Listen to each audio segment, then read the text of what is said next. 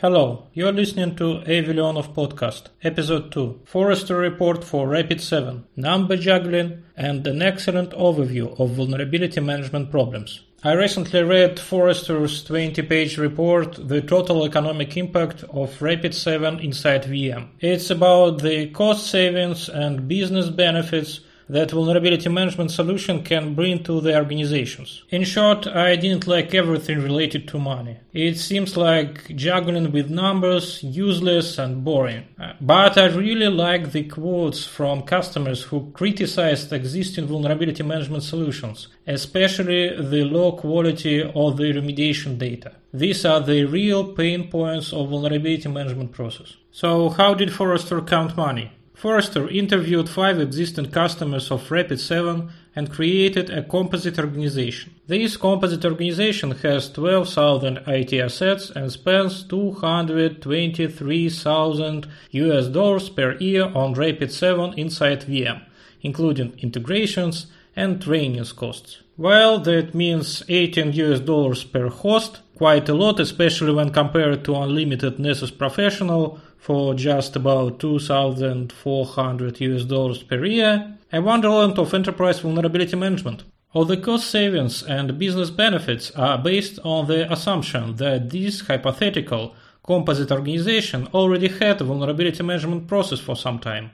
and they spent a lot of money and effort on working with vulnerabilities. But when they switched to the new shiny vulnerability management solution by Rapid7, they saved money on the salaries of security and IT specialists, and there were no major incidents and no need to investigate them. So they received $3 million as cost savings and business benefits, $1 million per year. Of course, in real life, most organizations do not have active vulnerability management process, and for them such a purchase won't bring any business benefit at all. It will be just new additional costs for vulnerability solution itself and for the endless patching process. If the organization doesn't have an understanding of how these vulnerabilities will be exploited by the attackers, if the organization was never hacked or was hacked a long time ago, it will be difficult to justify these additional costs. So that's why I don't like everything related to money in this report, but I like the other part. Criticism of existing vulnerability management solutions.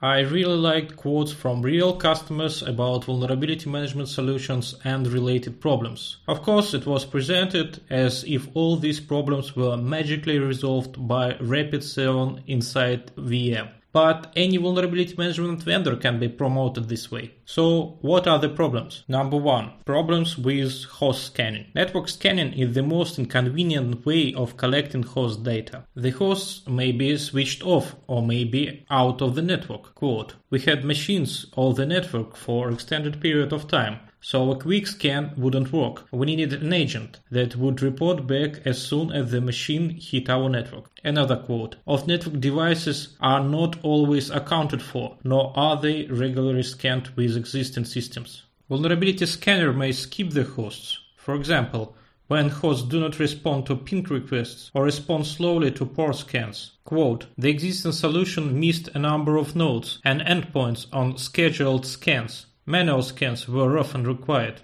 Number 2. Problems with vulnerability detection methods. I really like to scan the same host with multiple vulnerability scanners, compare the results and ask the vulnerability management vendor about the differences. And naturally, I'm not the only one. Quote, "Some vulnerabilities were missed when doing head-to-head tests. A classic problem of credential scans with root administrator access. They can potentially break the hosts, and no one wants to be responsible for this." Quote, "Deep-level credential access was a non-starter, as it would present a new risk to the organization." Number 3. Problems with prioritization of detected vulnerabilities. Okay, we got the scan results, but what's next? It seems silly to patch everything or patch only vulnerabilities with high CVSS. Quote, "CVSS scoring system is a broad guideline that does not always lead security professionals to the vulnerability that needs addressing most urgently. It's important to understand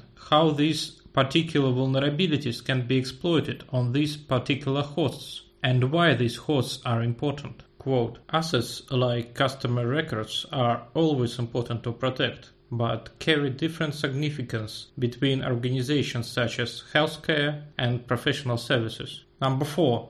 Problems with vulnerability remediation, and I really like that emphasis was placed on that.